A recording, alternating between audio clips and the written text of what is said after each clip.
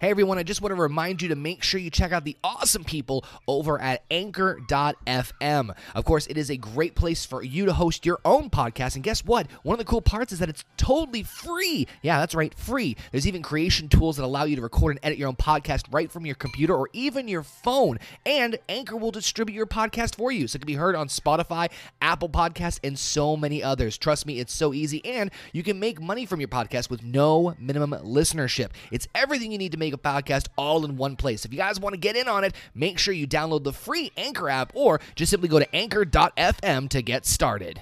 You're listening to the OKayFabe Show, the premier place for all your professional wrestling news and needs. Now, here's Connor, aka OKayFabe.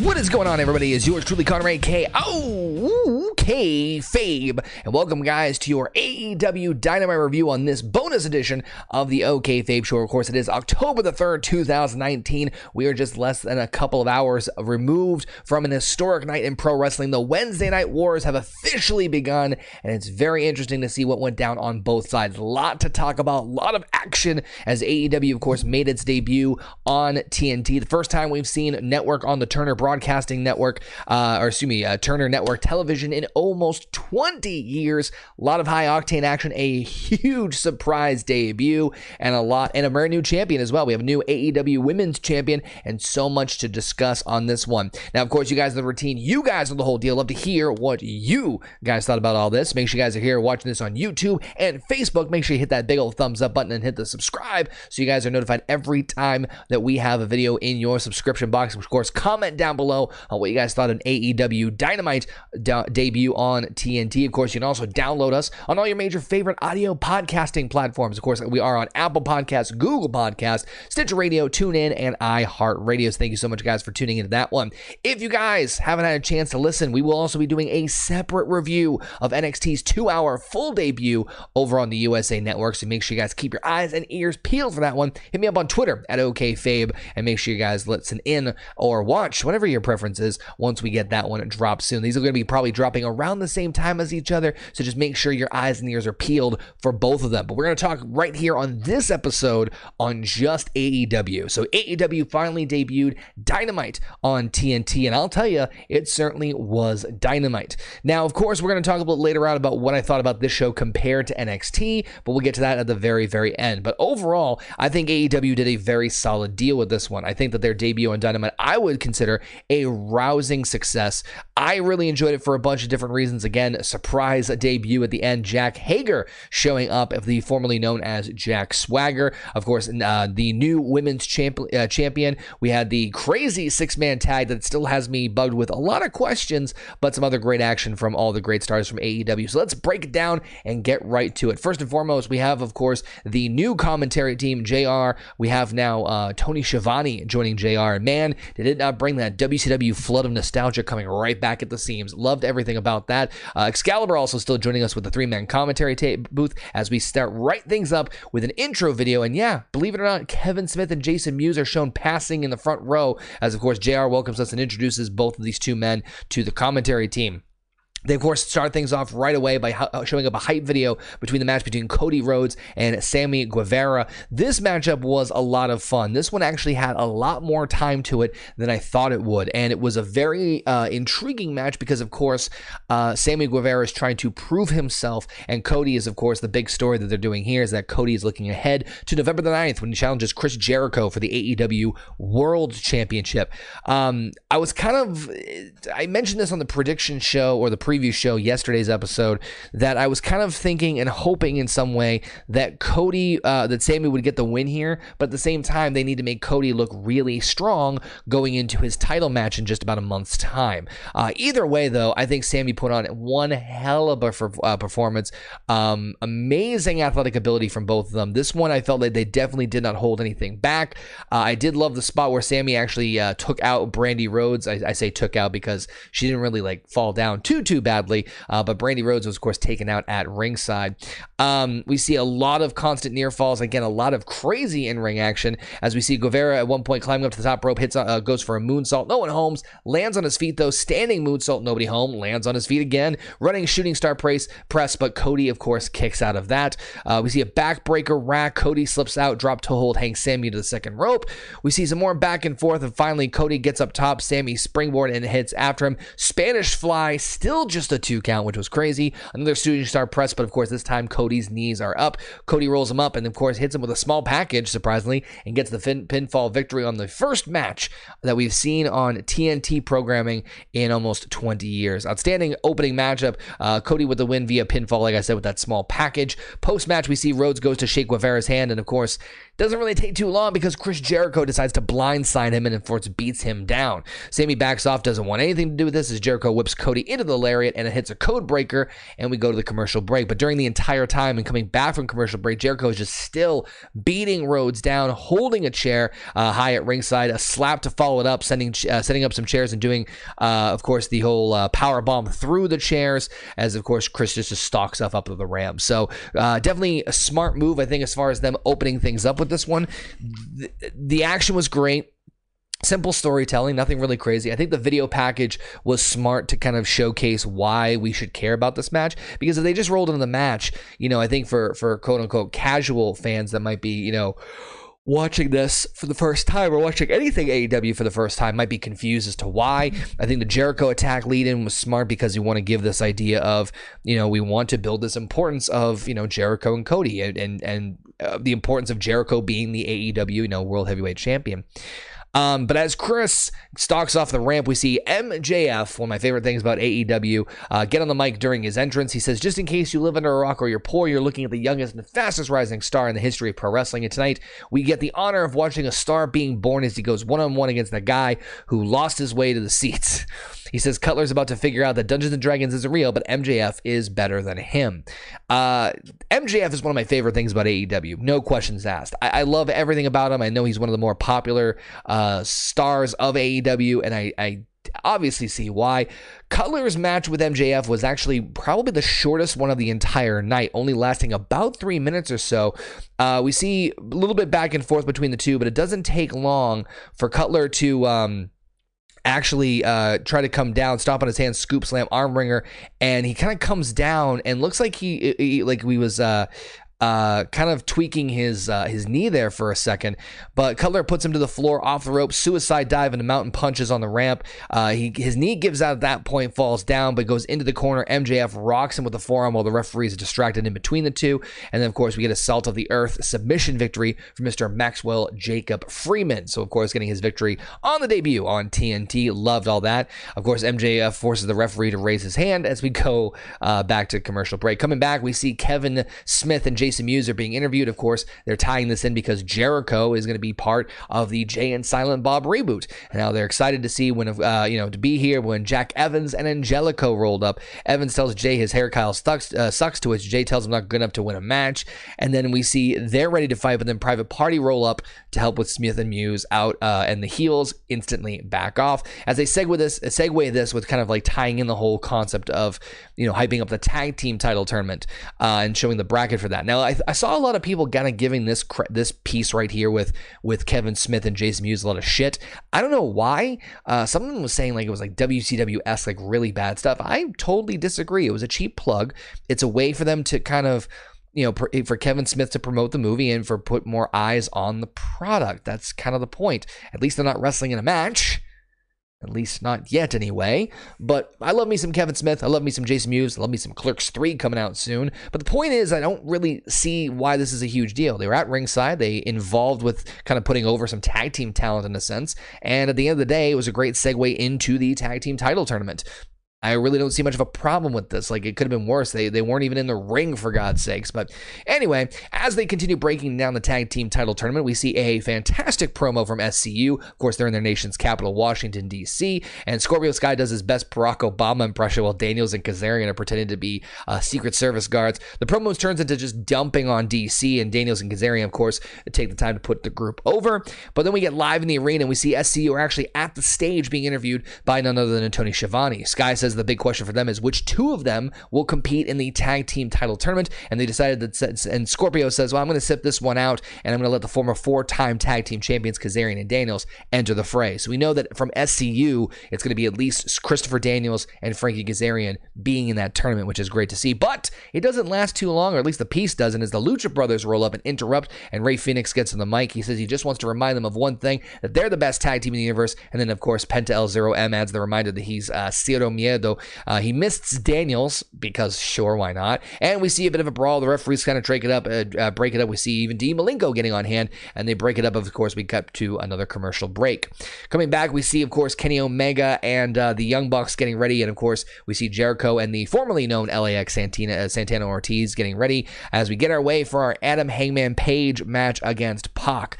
Now, this was another match that I figured, looking into it, if you're going to probably pick a best match of the night, this might be the one. This is the one that probably has the most time to it, and had the, probably one of the most better builds. I mean, obviously the 6-man tag had some decent build going into it, but this one felt like it probably had the most because we were supposed to see it on a previous AEW pay-per-view, never got it, and this one was very back and forth, but I felt like they never quite got into first gear with this one. Don't get me wrong, I think the action was intense, and I loved everything about this thing, but just never quite got a little into that next level stuff. And the ending was also a little bit on the bizarre side, and the only reason I say bizarre was because the commentary it was a kind of an oddball situation. Basically, what happened towards the end was we see Pac doing a lot of crazy, insane moves, diving off, Page coming back and forth to kind of match it. Towards the end, we see a slingshot, buckshot deny, waistlock, Earl Hebner caught against the ropes, and Pac does the mule kick to hit Page right in the good old the Page man's genitals there. Headed up top, he hits a black arrow, and then of course hits over the Rings of Saturn, or the Brutalizer as he calls it, and Pac wins via submission. Now the weird part of this whole thing is that the way that the Brutalizer submission is done is that it's hard to really kind of physically tap out. Your arm's up here on one side and the other arm's pinned, so it's kind of hard to physically tap out. So you kind of have to go by the referee's rule, which Earl Hebner said he's submitting, ring the bell. And now I don't think we had ourselves a good old-fashioned DC screw job here, but even the commentators are like, I don't think he actually submitted. I think that he was actually close to the ropes, or he didn't really tap out, so it made them the whole thing question. I think the matchup was pretty solid overall, but that whole finish was just weird. Very strange. But Pac with the victory here as we roll things on into the future. I don't know what this means for either one of them. Solid matchup. I'm kind of hoping for a rematch, especially that questionable ending at the end. I just don't know what that whole thing about. But anywho, we roll into our AEW Women's Championship match, which unfortunately for me was the worst match of the evening. Now, I know I'm probably going to get a lot of criticism for this because AEW is, overall I thought the AEW show was fantastic, but out of all the matches, this was probably the weakest one in my opinion. And I know a lot of people are going to hate on me for this, but I think it's because of the inexperience of Nyla Rose. Now, I actually am a fan of Nyla Rose. I enjoy her work. I think she's actually pretty decent in the ring. But for whatever reason, with her and Rio, it just didn't click well. There were a couple of botches here and there that just looked a little off-putting. Most of them were powerbomb related, which were a little on the scary side. And I'm going to chalk it up to, of course, first-time jitters. It's the first time she's been on a major platform like this, challenging for the Women's Championship. So history is being made. So it's a lot to put on somebody. So I'm going to chalk it up to that. But unfortunately, that's really what kind of held it back, in my opinion. We saw a lot of brutality. I think I didn't realize Nyla was actually being portrayed as a heel, but it was pretty more cut and dry once we got to the bell time. So once we got into bell time, things were rocking and rolling for sure. So we saw a little bit more of a disconnect towards the middle of the match. We saw her using steel chairs at one point, laying them out towards the ringside area, right near the entrance ramp. Of Rio rolled away. Rio heads up on the apron and hits a diving double stomp. And of course, still not enough. Of course, she does the diving double stomp back once she perches up top. Seated crossface apply. Rose pulling her grip down to relieve pressures. Of course, we go to commercial break. Coming back, Rose comes back in control, breaking an STF and clutching Rio for a powerbomb. Reversal blocked. A lot of back and forth. We see Death Valley Driver spikes her down, but still not enough. Nyla climbing up on the top rope. Rio stirs and perches and cuts her off, climbing to join her again, laying forearm after forearm in jockeying position. Rio suplexes her. Still not enough. Roll away from the running knee. Ryo hits a second to the back of her head, and she wins after hitting a combination of multiple running knees and becomes the inaugural AEW Women's World Champion. Post-match, we see Michael Nakazawa hits the ring to congratulate Ryo and, of course, interview her in Japanese. But it doesn't really work too long as, of course, Nyla just blindsides both of them. Powerbomb for Nakazawa, which was a little scary. To the apron, she's got Ryo, but Kenny Omega made the save on this one. Okay, now it makes me think they're going to do something here. Like, we saw like some confrontation between Kenny Omega and Nyla Rose. I'm not sure if they're going to do anything with this, but it was just, I was very head scratching on that one. But in any case, we move on to our main event. Which is, of course, the 6-man tag. It's Chris Jericho and the former EYFBO, Ortiz and Santana, against the Elite, Kenny Omega, Mac Jackson, and Nick Jackson, aka the Young Bucks. This one was just all over the place. Of course, it doesn't take long as we see a lot of crazy action, but then it doesn't really take too long for a super kick party as we saw Jericho getting Kenny Omega in the walls of Jericho. Super kick party, tag to Matt, ring off the ropes, slingshot drop kick, and Nick hit a corkscrew top over his brother. Omega calling for it, feeling frisky, but that's when Jon Moxley showed up, which was funny because literally as I was watching the show, I'm like, didn't we get a promise of Jon Moxley being on the show? And then sure enough, he actually shows up. So Moxley shows up and he hits him up from behind and hits him up and lights him up with forearms, dumping Kenny to the floor, putting boots to him, and they start brawling out to the area. Now, here's the part that was weird, and maybe you guys can correct me in the comments or on social media, and maybe I'm completely missing this on this one. The referee should have called a DQ. Like, the match should have been done over with because Jon attacked a member of the match, and I've obviously we've seen this countless times before where someone gets taken out of a tag team match by getting attacked, but the referee usually doesn't see it. And yes, I know Kenny wasn't the legal man in this one, but the referee was like staring blatantly as this went down. It's like, well, okay.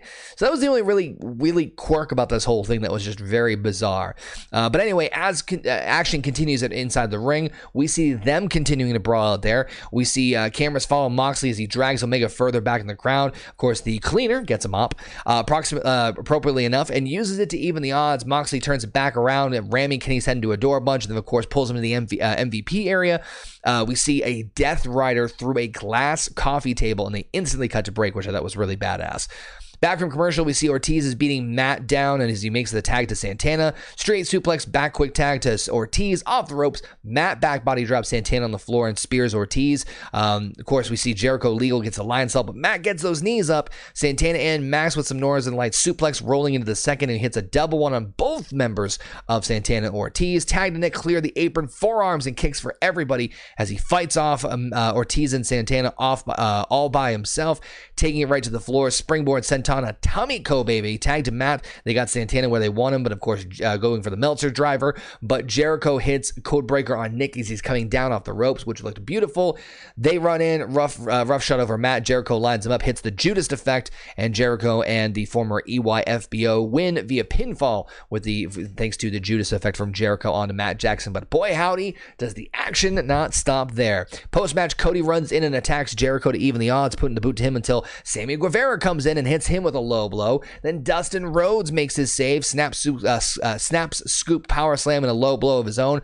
But then out of nowhere, Jack Swagger, or rather Jack Hager, the formerly known as Jack Swagger, attacks Goldust and hits a high-angle spinning spinebuster lariats for everybody from Swagger. Swagger bomb the heels pile the defeated babyface in the middle of the ring and stand tall. They drag the timekeeper's podium in the ring. Swagger picks Dustin up, and they doctor bomb him into the podium, which looked nasty because I don't even think the table actually broke. They drag Cody to his feet, and Jericho slaps him a few times, hits a Judas effect as the heels stand tall on this historic episode of AEW Dynamite on TNT.